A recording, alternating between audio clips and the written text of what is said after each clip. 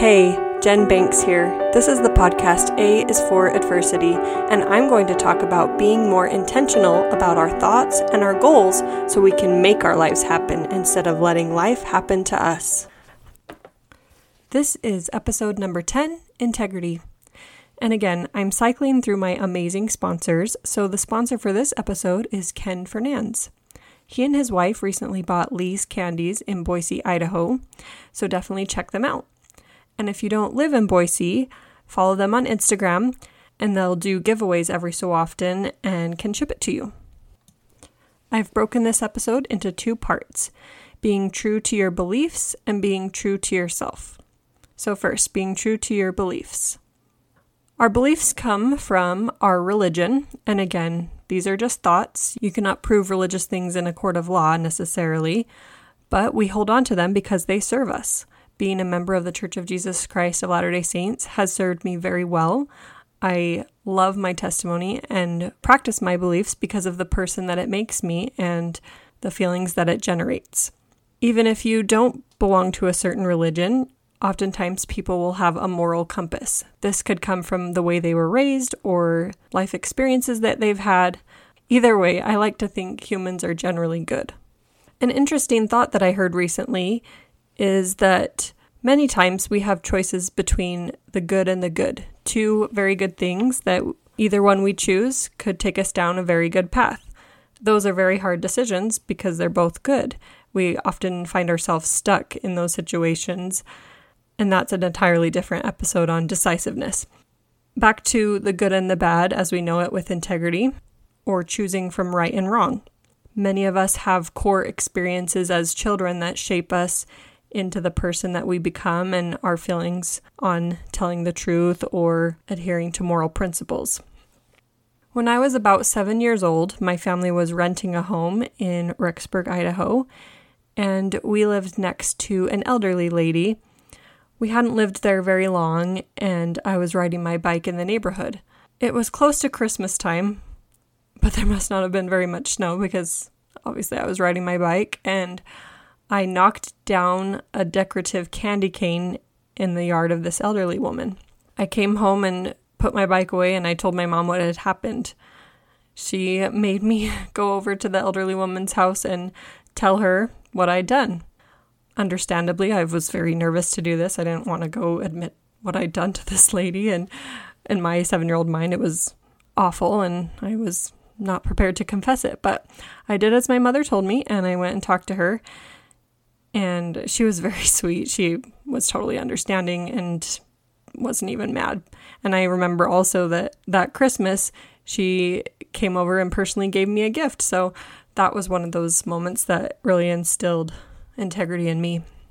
Right now, while my husband is looking for a job, I am working at Macy's grocery store part-time.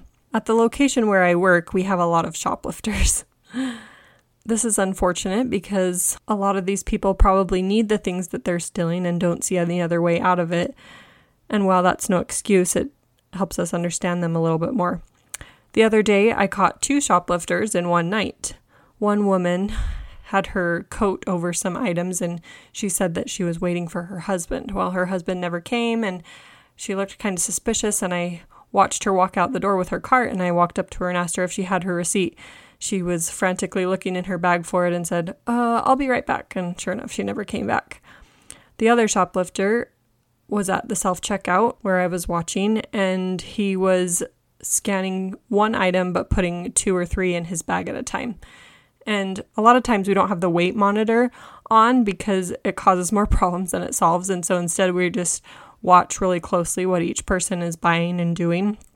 But because I noticed that this man was doing this, I turned on the weight regulator, and all of a sudden, unexpected item in bagging area came up. And so I walked over to him and was trying to help him. And I eventually said, let's just start the transaction over. And I explained that the self-checkouts could be rather finicky at times. And he was just kind of nervously chuckling. But I started it all over. And sure enough, he ended up having 13 items instead of 5. You've all heard the story of Honest Abe and how his integrity was more important than money. There's a quote by Albert Einstein that says, "What is right is not always popular, and what is popular is not always right." I remember hearing a story in Young Women's in talking about integrity, and the leader explained that if we were in a situation where we wanted to give a compliment to someone, we should make sure that it's something true and factual. For example, if someone came up to us and said, "Look at this dress I made," and if you don't necessarily like it or think that it's cute, you could say something along the lines of, "Wow, you must have spent hours on that." That way you're still telling the truth, but not hurting someone's feelings. It's interesting to see in our world that sometimes tact has become more important than truth. I know my husband sees this when he's applying for jobs. Many times he never hears back from them, and maybe it's because the person feels bad telling him that he hasn't gotten the job, or maybe the employer has just gotten busy, but still I feel like it's important to get back to someone about things like that. I feel like it's about being true to your word. There's a quote that says, "Trust is like an eraser. It gets smaller and smaller every time you make a mistake." Do you keep your promises? Do you stick to your word? I'm sure we've all heard our friends say, "Oh, let's hang out sometime," or "Oh yeah, we should do this together," and it never happens. I feel like that's part of being truthful. If you say you're going to do something, do it, or don't make the plans in the first place. There's a Yiddish proverb that says, "A half-truth is a whole lie." Okay, moving on to being true to yourself. This can also be known as having your own back or standing up for yourself. If you look up the definition of integrity, there's a second definition that we don't often focus on, and it says, "the state of being whole, entire, or undiminished." So this is more talking about structural integrity. If you sit on a chair, you expect it to be structurally sound or to have integrity and not to fall apart when you put your weight on it. Or a dresser, you expect the drawers to work or your clothes to be held. Does it function as designed? So I really like that definition when thinking of being true to ourselves.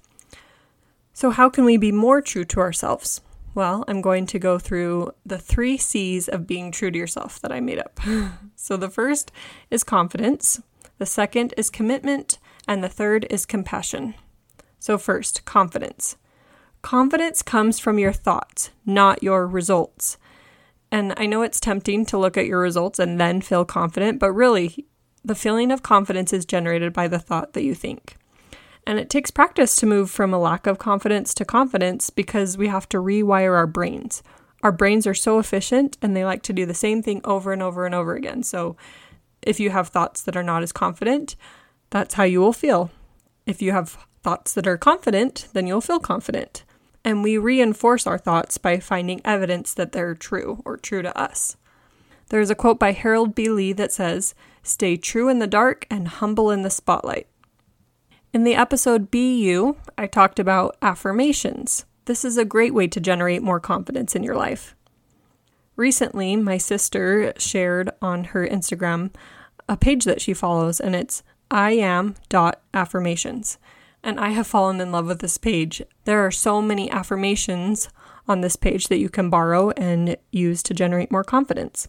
I'm going to read a few that jumped out to me when I was looking, but again, there are close to 400, so I really encourage you to go check it out. I am doing my best and that is enough. I am in charge of my thoughts. I can create my own positive energy. I am comfortable in my own skin.